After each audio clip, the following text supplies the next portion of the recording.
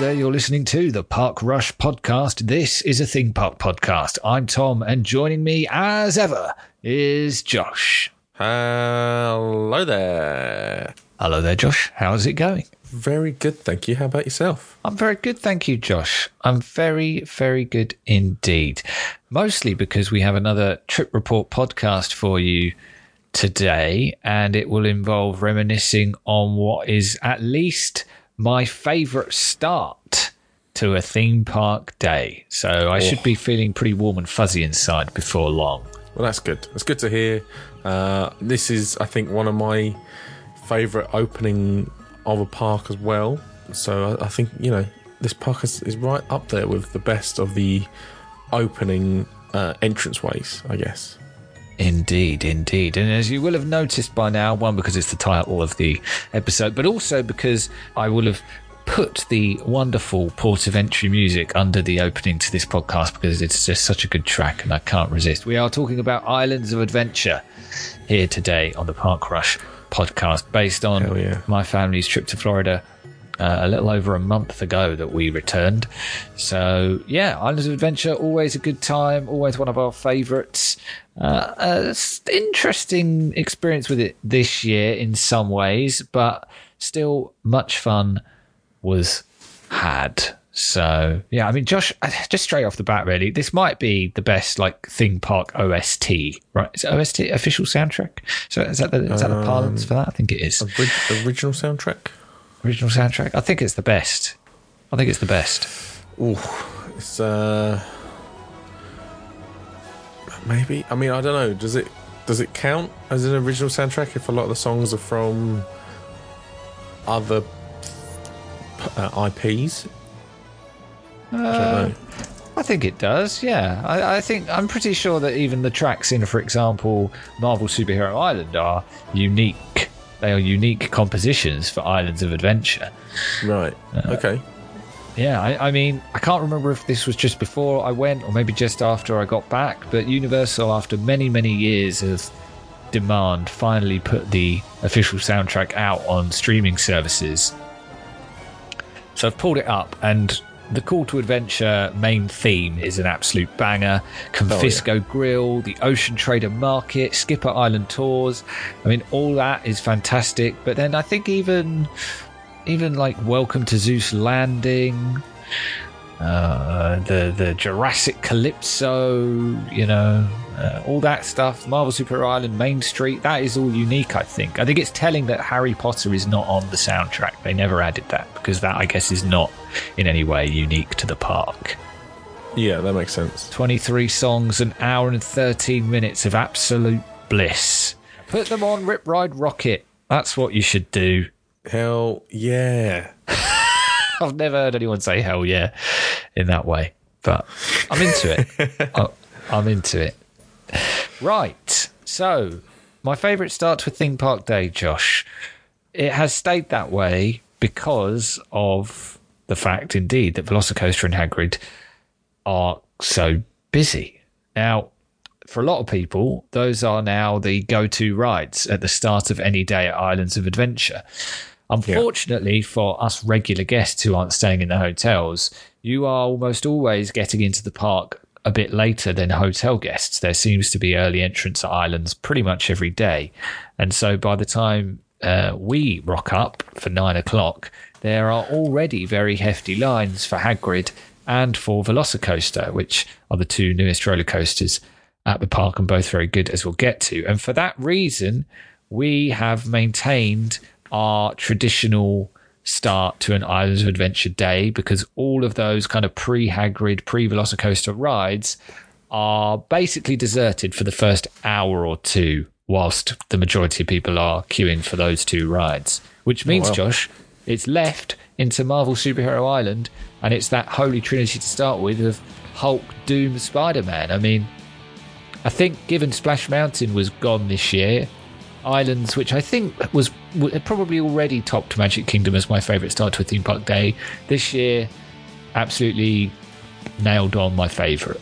High praise, that is. And I don't disagree, Tom. I think, you know, the 1, 2, 3 punch of Marvel Superhero Island is a great way to start the day.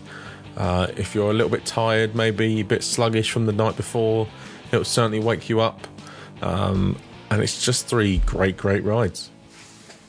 Yes, absolutely. You're spot on there. Hulk is a fantastic wake-up call. There is no doubt about that. And I've definitely said it before because I think it was 2016 that they retracked it or closed it for the retrack. But the work they did to that ride really did give it a completely new lease of life. I think it is still so fun, for a coaster that is well over 20 years old at this point.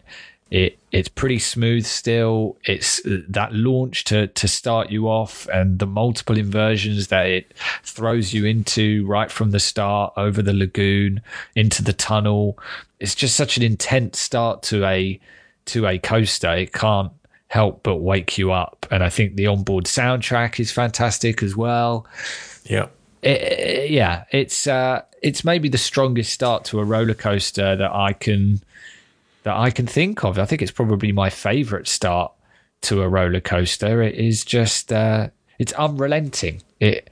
I'm pretty sure I've just got a stupid grin on my face throughout the whole ride, really, even though, you're kind of going through the motions a little bit by the end of it, perhaps. But yeah, that start is sensational. Well, when did you last do Hulk, Josh? 2019. And it felt, like you say, it was a really good redo. And I was lucky enough to get on it. And I did it quite a few times. I think there's one day we did it like 3 or 4 times. Yeah. It was rude not to, Queues are short, got to get on it. It's a really good single rider ride as well. Yeah. If you 4 abreast. Yeah. It's 4 abreast, yeah. So if you fancy just a quick go on it, later in the day even, then that's a great way of doing it for sure. You can quite often almost walk on if you go via the single rider line, even if the main queue is getting up there. But of course, there is more to Marvel Superhero Island. Let's just give Storm Force Accelertron a quick mention before we get to the other 2, which make up the kind of holy trinity to start with. That is just your bog standard teacups experience. Then you come to Doctor Doom's Fearfall. I guess ostensibly a kind of double drop tower, but it's more about the launch upwards than it is about coming back down.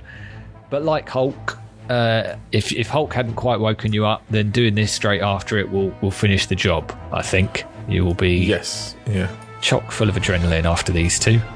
I like to call this a launch tower rather than a drop tower. Oh, a launch tower, nice. Yeah, that works. Still very much enjoy the build up to this ride. The way it does kind of lift you up a little bit before it fires you up to the top of the towers, and the kind of foreboding music and the Doctor Doom VO. It's all pretty effective.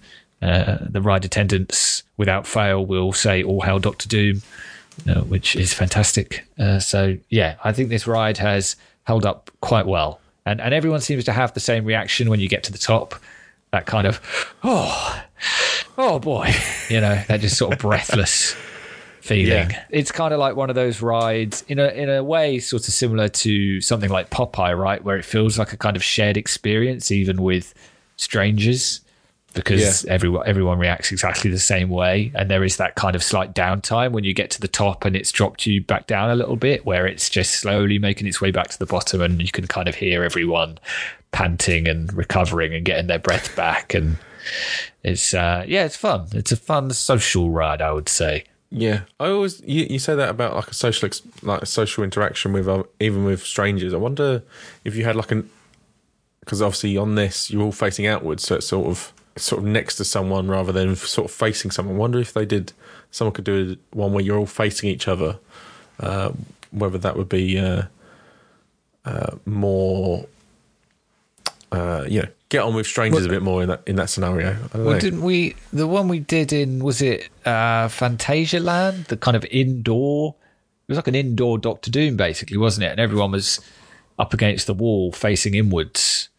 Obviously, we were probably all too far. Each wall was too far apart, really, to be able to. It's quite a big room, actually. Yeah, and it was dark as well. But I suppose that's the closest we've got to that kind of concept. Yeah, I thought the building was really cool, and the build up to it, like the walkway, like the pathway up to it was cool, but then the ride was kind of dead. Yeah. Tell you what's not dead though, Spider-Man. That ride is still an absolute banger, a favourite of mine. And despite the fact that I really shouldn't be out here because with Doc Ock on the loose, this could be the most dangerous night of my life and yours. I'm careful every time, Josh, and I go on and I enjoy it. Still great. Well, when you got your neighbourhood Spider-Man looking after you, you're always going to be okay, I think.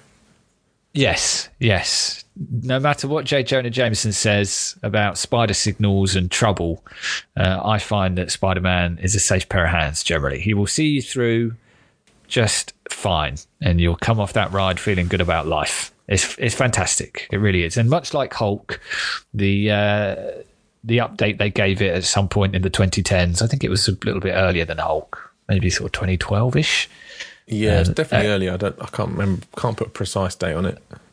Yeah, it really did give that ride again a new lease of life, and it's held up since, I think. And it's interesting, isn't it? Because I spent some of last week, which was the Universal Studios trip report, kind of commenting on the fact that some of the screen-based rides over there are maybe showing their age a little bit.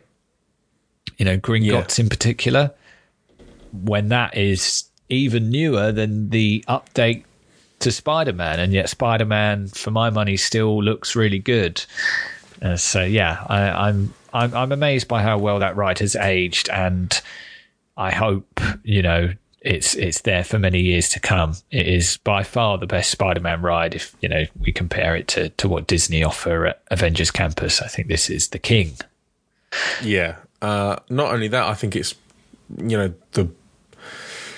obviously I haven't done Star Wars Rise of the Resistance ride, but I think this is probably the best screen-based ride I've been on. And 2019 was the last time I've been to. I still think, in my memory at least, it's looked better than even Ratatouille. I think Ratatouille, the blending of the screens and the real scenery isn't great. Whereas I think it's quite obvious where the screen stops and starts on Ratatouille, or you have to be very disciplined with where you look. I don't really ever feel that way with Spider-Man.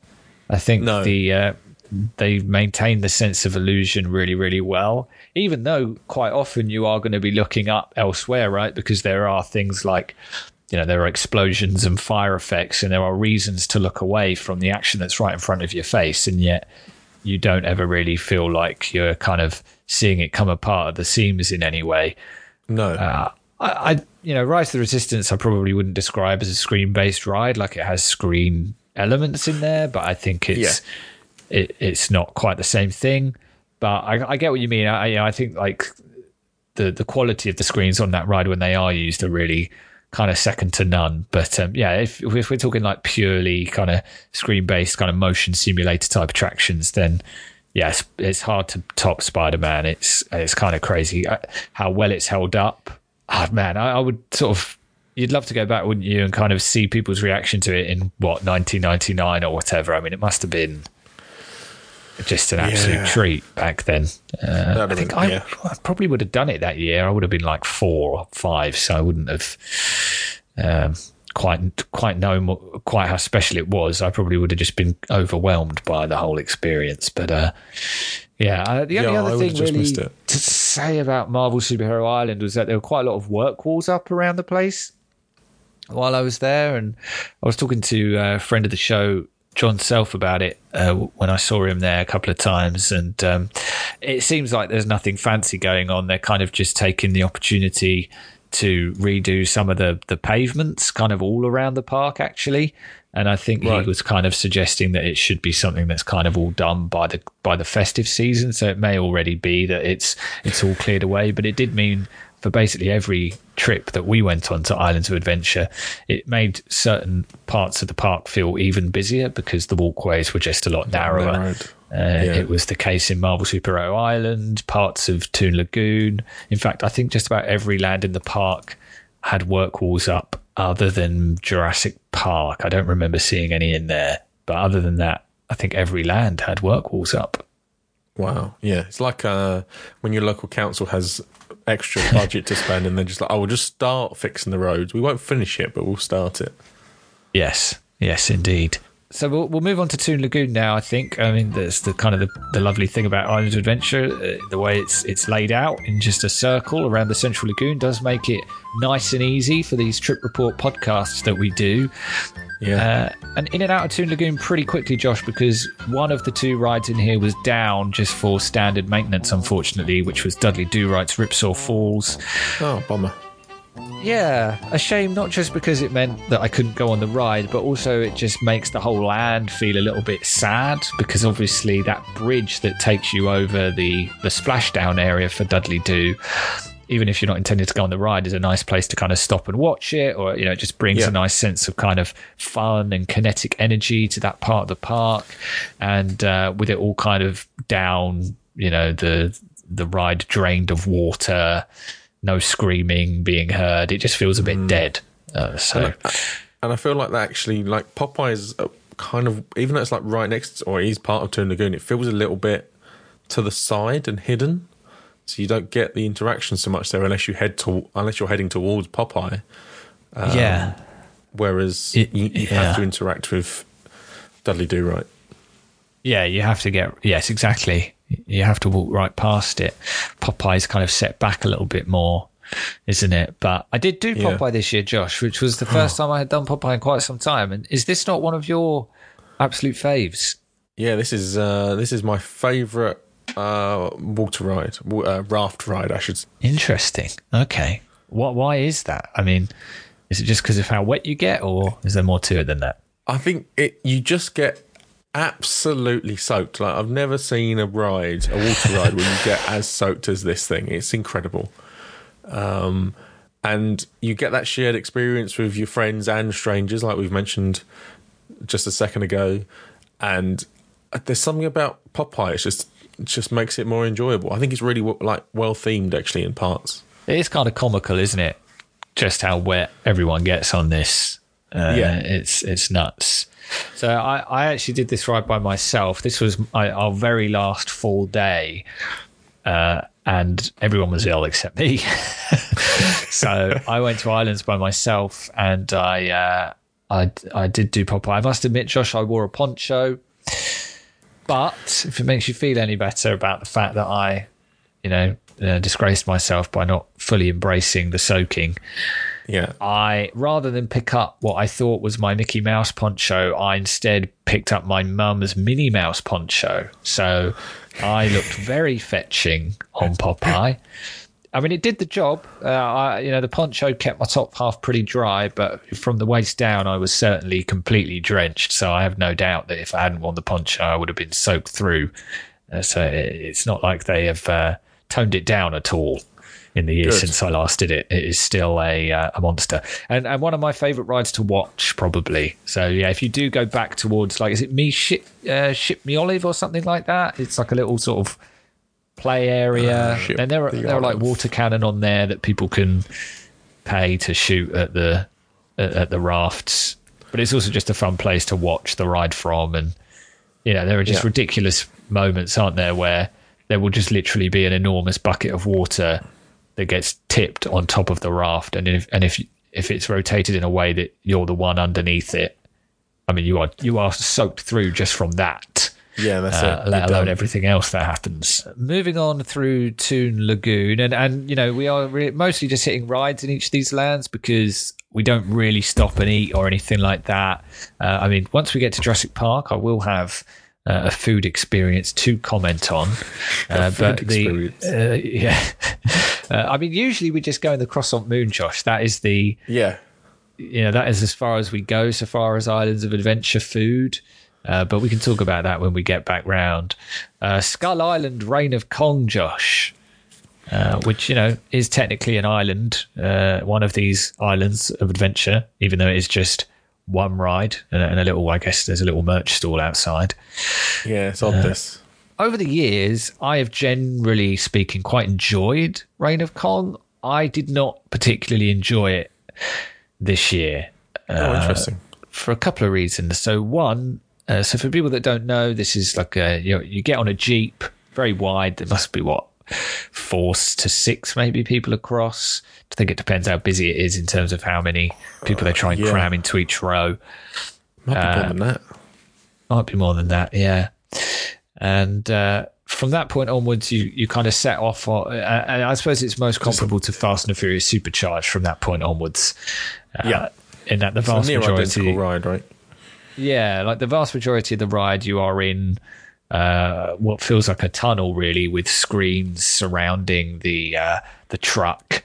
3D screens, and you're kind of watching action unfold on either side of you while the truck kind of feels like it's being thrown about and moving side to side and speeding up and accelerating and that kind of thing. I think the highlights have always been kind of the start and the end of the ride, because that's where the screen stuff isn't happening, because the ride actually starts outdoors and ends with an enormous animatronic King Kong, which is one of the most impressive animatronics, certainly at Universal.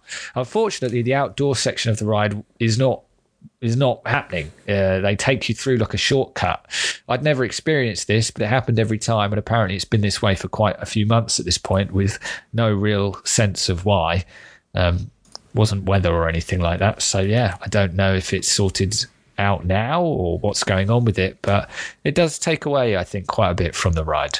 Yeah, I think, I've never particularly liked this ride from day dot. I think I've only done it once, to be fair, but when I saw it, I was like, this ain't gonna be for me.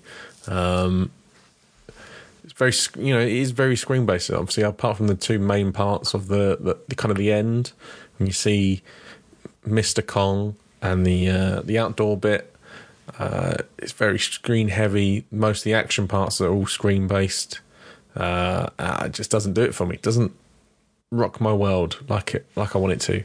And I think, if you get rid of the outdoor bit and you lose that interaction, what have you got? It's a bit of a dilemma in terms of where to sit to get the best experience. Because for my money, to make the most of the best bits of the ride, which is the start and the finish, you kind of want to be on the outside edge and ideally on the right of the truck, because there you get the best view of some big animatronic bats at the start, and you also get the best view of animatronic Kong at the end.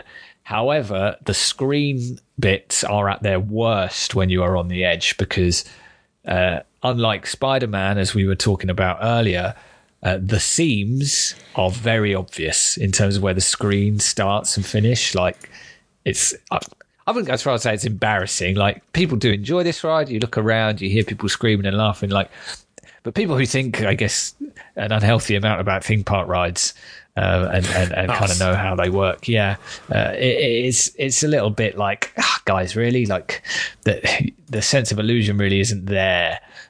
So I think for the screen stuff to hold up, you kind of want to be sat in the middle. It feels like a weird thing to say for a ride like this, but it does almost feel like the more obstructed you are in your view of the action on Kong, the more convincing it is and the better an experience it is. So, that scene where you're in kind of the screen tunnel and there are like dinosaurs on either side and Kong is clambering over the top of the truck and you're kind of darting left and right to see what's going on, and it all feels a bit chaotic.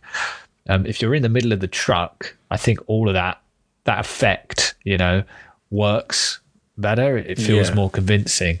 But then, of course, come the end and at the start, you haven't got quite as good a view of the best bits of the ride for my money. So, yeah, it's an interesting one. And even I, as a kind of a Kong apologist, was a bit let down by it this year because of that outdoor section not being utilised. So hopefully that's not a permanent thing. And if it's not up and running now, hopefully it will be in the not too distant future. Do let us know if you're aware. Burn it down and build the original Universal Studios Kong in its place. What would the island be, though, Josh? Manhattan. All right, fair enough. I'm sold. Yep. I'd have the old Kong ride back. That'd be fun. Confrontation. Right, moving on. Jurassic Park, Josh. And so what we've got in here then, a lot of old favourites, old standbys, Pterodon Flyers and the Camp Jurassic Playground, the Discovery Centre, all still there.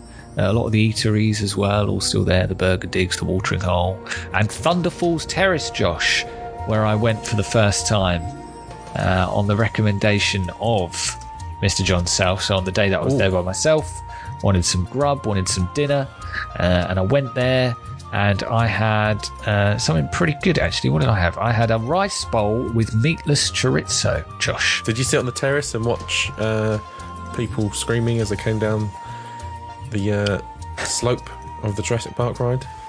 I didn't know. I mean, I did go and observe. I did go and stand in the splashdown area a couple of times over the course of the trip because it is a nice place to get photos of the River Adventure splashdown. But no, I ate inside on my lonesome. And yeah, it was good Mouse, though. I believe, I don't think Universal and Islands have amazing quick service option, but this was kind of out of necessity. As I said, I was there by myself. It was dinner time. I was hungry, and John kindly suggested that this was one of the better options for me. So yeah, I would agree. I thought it was nice. And then, it's a tale of two rides for me, Jurassic Park, Josh, because you've got an absolute state-of-the-art banger of a roller coaster, and then you've got an old favourite which really, really, really needs some TLC. Which one do you want to start with, Josh? Let's get the bad out of the way. I'm not sure bad is probably a bit harsh, but bad is probably a bit harsh. Yeah. So the Jurassic Park River Adventure. It's obviously been there since 1999. It was at Studios Hollywood as well before that. Everyone knows what it is. It's a boat ride, a tour through Jurassic Park, where you witness some peaceful herbivores before one knocks you off course and you head into the dangerous Velociraptor zone and then come face to face with a T-Rex. So this ride I would still recommend because the final drop and splashdown is a lot of fun.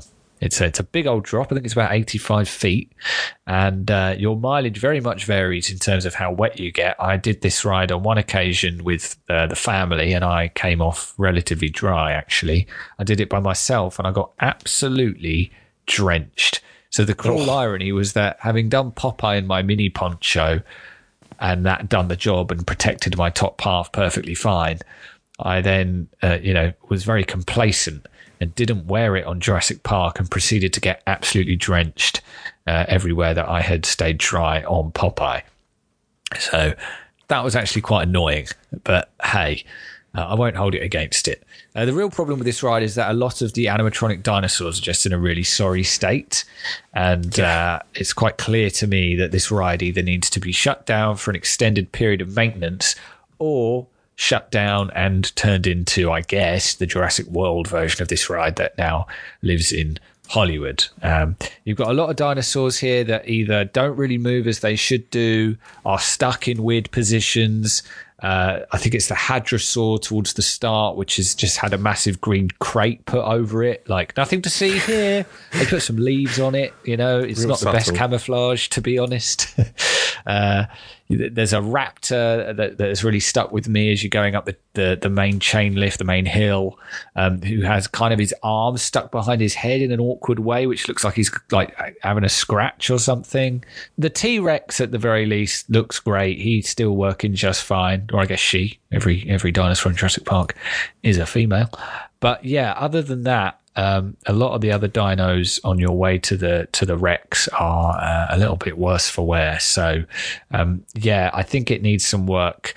What would be your preference, Josh? Would you close this down for extended maintenance, or would you cut your losses and change it? I think my preference would be extended maintenance, but I think if they're not going to keep up with that maintenance, I think it'd be better to reduce the amount of maintenance that they have to do on the ride and install the Jurassic World version of it.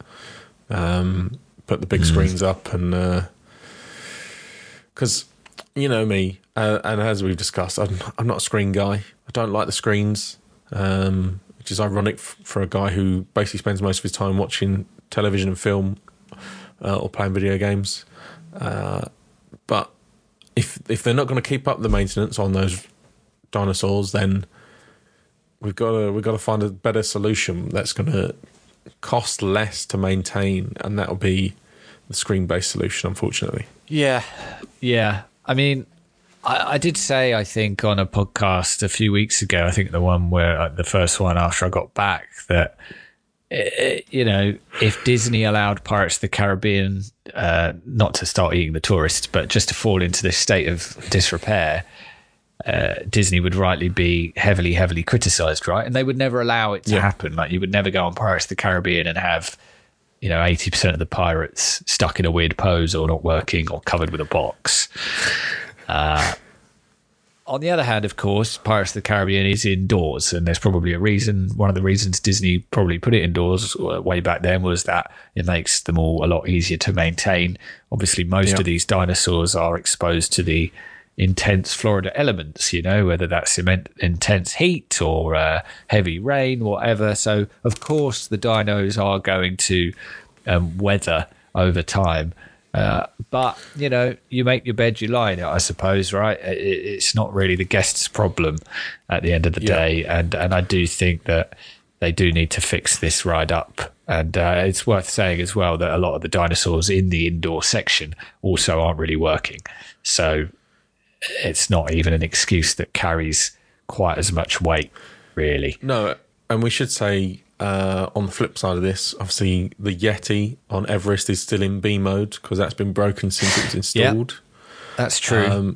And the Paperboy was facing the wrong way because his face fell off. Yeah.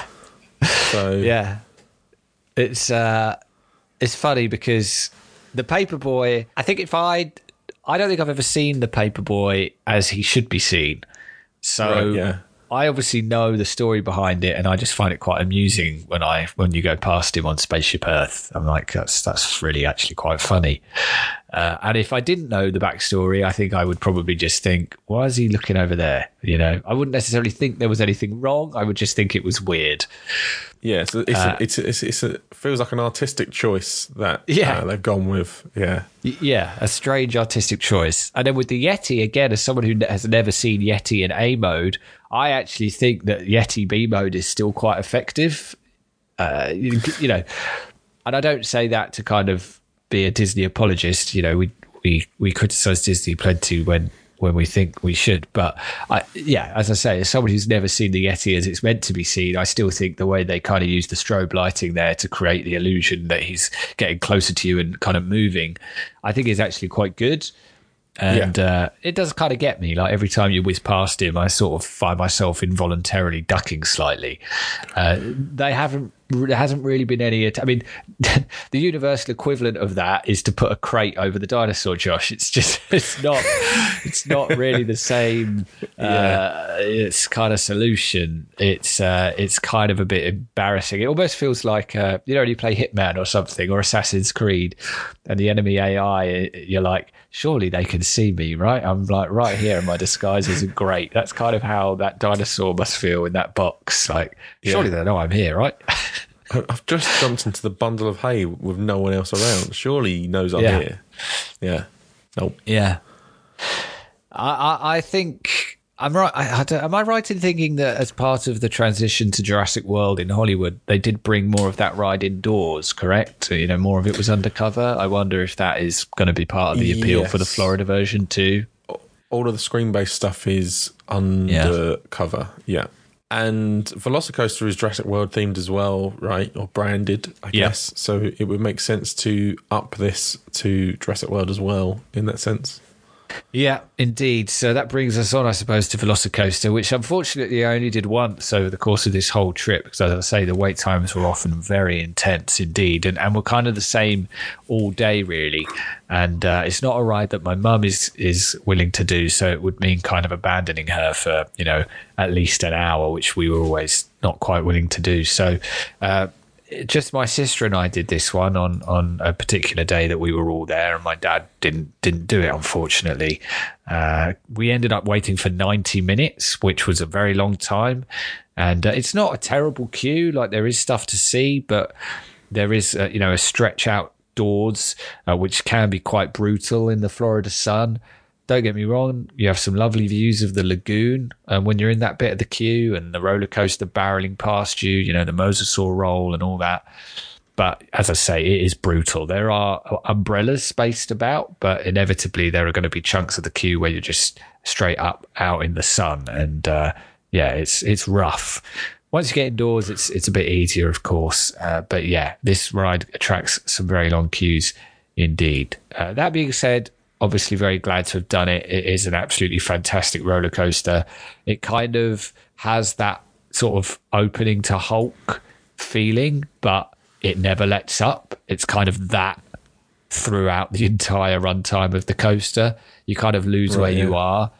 And I tried very hard this year to take in my surroundings at the top of the top hat maneuver, because if you do, it slows down just enough that you can kind of look out around you and appreciate the view. Other than that, though, you're just in a constant state of delirium, Josh. I absolutely loved it. It's a fantastic ride.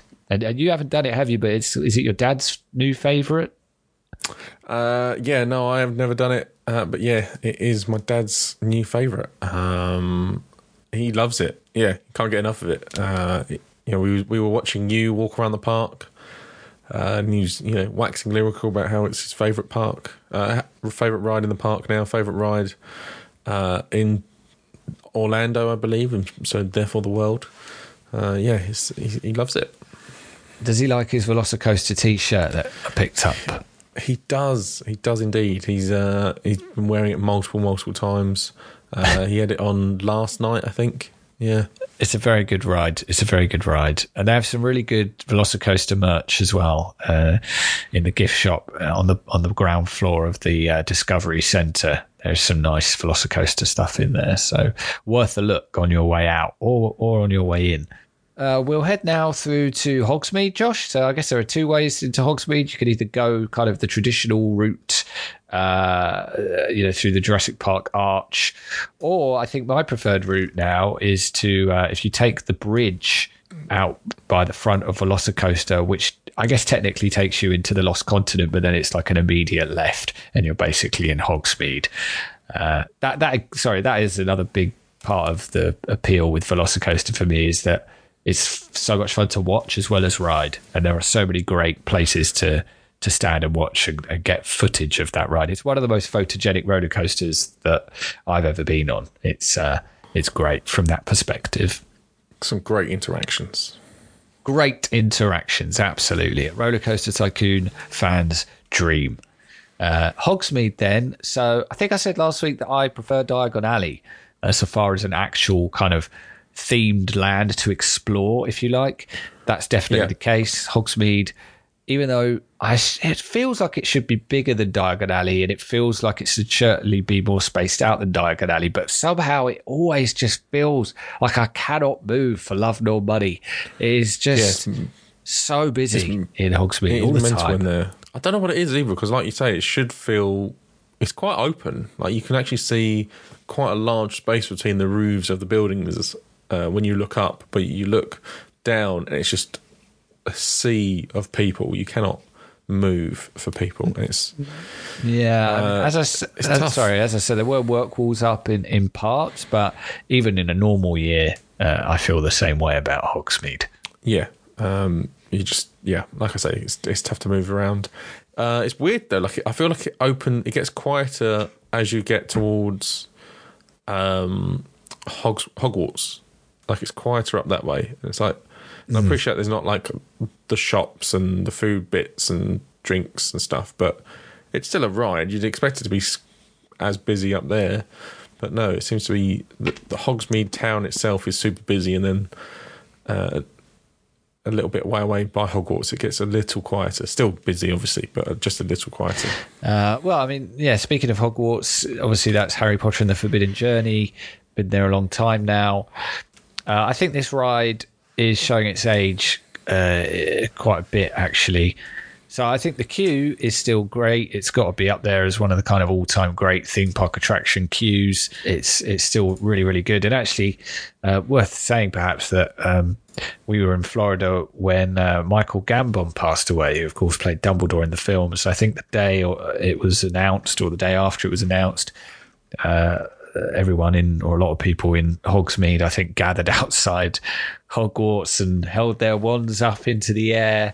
I wasn't there on that day, but I did notice when we were queuing up for the ride at one point, there were definitely people that were kind of taking their time at the Dumbledore scene where you walk through Dumbledore's office, there was definitely a sense that people were mourning Michael Gambon in their own way and really taking in that scene. I think something similar happened when when Alan Rickman passed away, and I think probably as well whenever a major Harry Potter actor has passed away, and we've lost a few of them over the last few years. It's sad. Robbie Coltrane died not long ago as well. Harry Potter fans being what they are, they do. They do seem to honour these actors in the land when they pass. I think the queue is still a lot of fun. The attention to detail in there is great. The ride itself, though, so obviously the Kukaram as a ride system is still kind of one of a kind. So I think that side of it is still great, and it always slightly catches me off guard quite how far backwards it takes you. When you're quote unquote being whacked around by the Whomping Willow, for example. But it's kind of both screen sections and animatronic sections are feeling their age. So when it comes to the screens, weirdly enough, you know how Hermione kind of pops up throughout the ride, almost like Where's Wally? It's always been a bit odd, but it's particularly where's Budget Wally? Where's Budget Wally? But it's always been a bit odd. But it was particularly egregious this year. I thought I got the sense that in some places the kind of projection, if it is a projection, or the screens or whatever, would like slightly off center, or kind of it looked like they'd been knocked a bit. The illusion that they used to maybe get away with, like, oh, she's up on a balcony or she's hiding in the trees in the forest or whatever. Like, no, I wasn't buying it at all this time. Like, it was very obviously kind of a separate screen, and the positioning of it just seemed a bit odd. Like, as I say, it'd kind of been knocked off center, and the audio at times, of her voice. Which at least is the real Emma Watson on this ride, not like the Gringotts ride and the train, where it's a terrible sound alike. But it was out of sync with the video. So I feel like I've had that a few times actually, where it's been out of sync. Right. I've had times when it's stopped while I've been halfway being thrown around by the Whomping Willow, so I'm at a really awkward angle, going like, "Oh, the blood is rushing to my head. Please move." But yeah, no. In terms of the animatronics, so the Dementor who comes and sucks your face, he or she was not working. It just didn't bother. So it's a bit awkward because obviously the whole thing kind of slows down for that to happen, and then it just doesn't happen. So knowing that it's supposed to happen, you're just like, oh, so that's broken then. And if you're doing it for the first time, I imagine you just kind of be sat there thinking, what's going on? Have we broken down? So I don't, again, much like King Kong, I don't know how long that has not been working properly and whether or not it's fixed now. But it didn't work at all while we were there. So yeah, I think between those kind of issues and the fact that, again, the screens maybe are just looking a little, worse for wear these days. There's there are marks and blotches around that you can quite clearly see at times, and obviously they're pretty close to your face, aren't they, throughout? So the fact that they're not quite as pin sharp as they used to be kind of stands out all the more. I still think it's a really fun ride and a very unique ride, and I would certainly still recommend that anyone do it if you're in Islands of Adventure. I just think that maybe it could do with a bit of TLC. What else we got here? We got the Flight of the Hippogriff, which of course is the old flying unicorn. Kiddie Coaster, that's still there and gets some unbelievable wait times. It really does. Favourite of yours? Well, yes. Well, long gone are the days, Josh, where it's so quiet on there that they just let you stay on it for like 5 or 6 laps. That's one of my all-time favourite Islands of Adventure memories, is doing the old flying unicorn 5 or 6 times without stopping. You got your shops around here as well, your Ollivanders and the chocolate shop. I've queued for 3 hours to go in Ollivanders, only to realise you could go in the normal shop and just buy a wand. Yeah. And they got some live entertainment around here as well, haven't they? So, I mean, I mentioned last week in Diagon Alley at Halloween, they have the Death Eaters walking around, which is really great. They don't do anything like that for Halloween here, unfortunately, but I suppose they do have the kind of bog standard frog choir and the Tri-Wizard tournament. Wizards and witches come around and do some dancing and stuff, don't they? So you've got that going on. Durmstrangs and the... Sure. Then you've got, of course, the Hogwarts Express. So we did take that on one occasion this year, and we took it from Hogsmeade. Gets you over to Diagon Alley, of course. Still fun. I mean, I, for the first time on this trip, saw what the Hogwarts Express is really doing when it sets off from Hogsmeade, which is because when you're queuing up for some of the horror mazes in Universal, you're kind of queuing in like sort of backstage areas, and you can see the Hogwarts Express track, and it's quite funny to watch the train sort of reversing along the track. Just ruins the illusion, you know, all those years of kidding yourself that, where could we possibly be going? How do they make this work? And then you just see the train kind of reversing, like, please don't look at me. They should put a crate over it, Josh, like on Jurassic Park. It seems to me anyway that throughout the queue times for the Hogwarts Express were lower in Hogsmeade than they were in Diagon Alley, or in King's Cross, I should say. Maybe take that into account. I've always found that the better experience is going from King's Cross, because you get the 9 3/4 running through the pillar bit. That's true. And I guess it's the excitement of going to Hogwarts rather than leaving Hogwarts. Yeah. And you're never going home. Not really. And then, of course, you've got Hagrid's magical what's-its and animals and creatures and thingamajiggies TM on a bike. Yeah. That's a damn good ride, Josh. I'll make fun of its ridiculously long name until the cows come home, but my goodness me, I'd forgotten how good this was.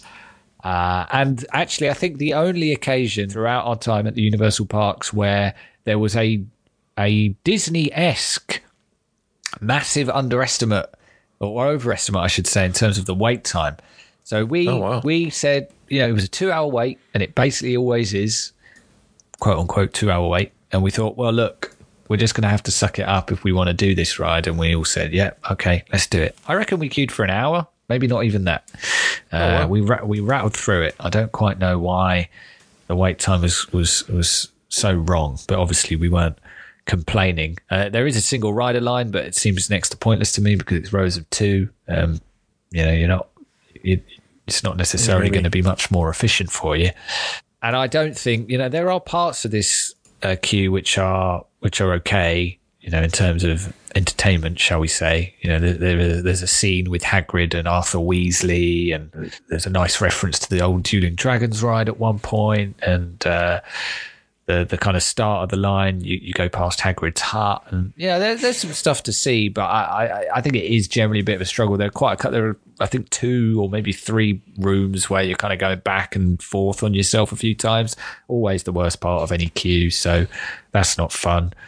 But yeah, the ride itself is just an absolute treat. So it feels like Universal's Rise of the Resistance in terms of it kind of feeling like about 4 rides in one.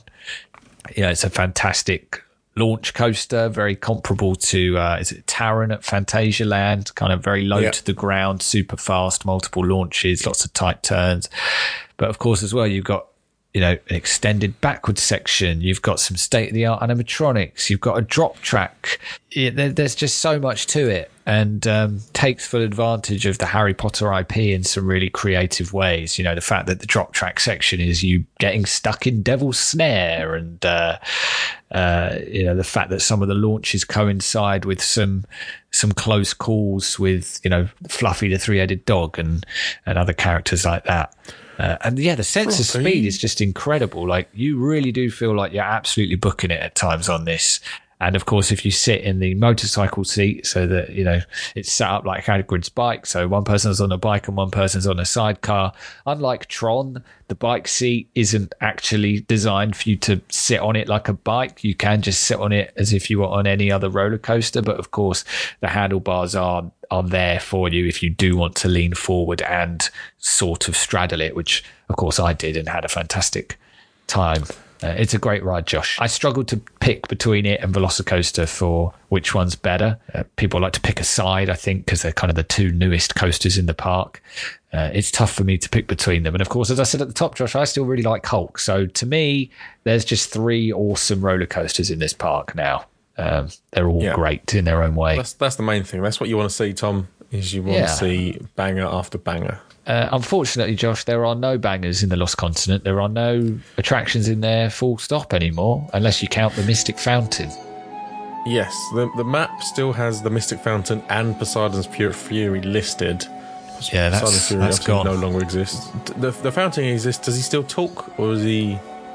Yes, I did see at one point there were kids over there having a good old chinwag with the Mystic Fountain, but that's good. Yeah, other than that, there's nothing going on in here other than a couple of shops and a couple of places to get food. It's still wonderfully themed, the Lost Continent, and if you go out behind the Mythos restaurant, got some brilliant views of the lagoon and the rest of the park. So it's really beautiful, but it does just feel like a bit of a waste of space. I can't imagine it will be the Lost Continent by the end of this decade, right? They probably would have changed it by then.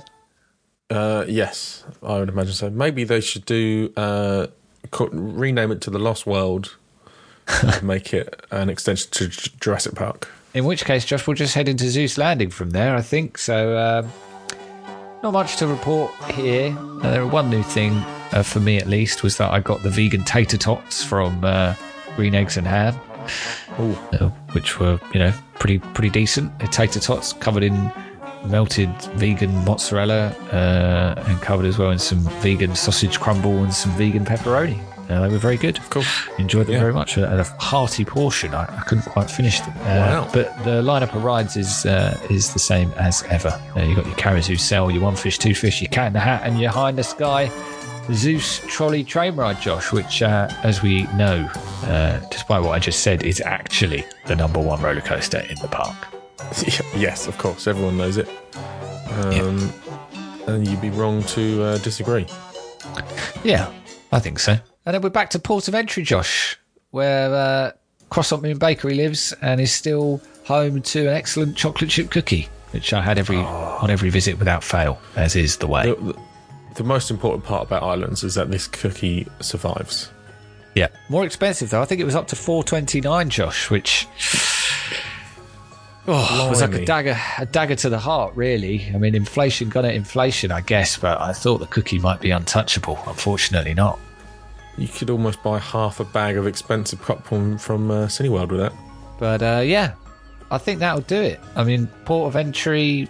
it's a great shop as well, I find. We tend to do our shopping on the way out of the park rather than on the way in. And, there's some good shops down Port of Entry. The main gift shop's good. The Christmas shop's nice.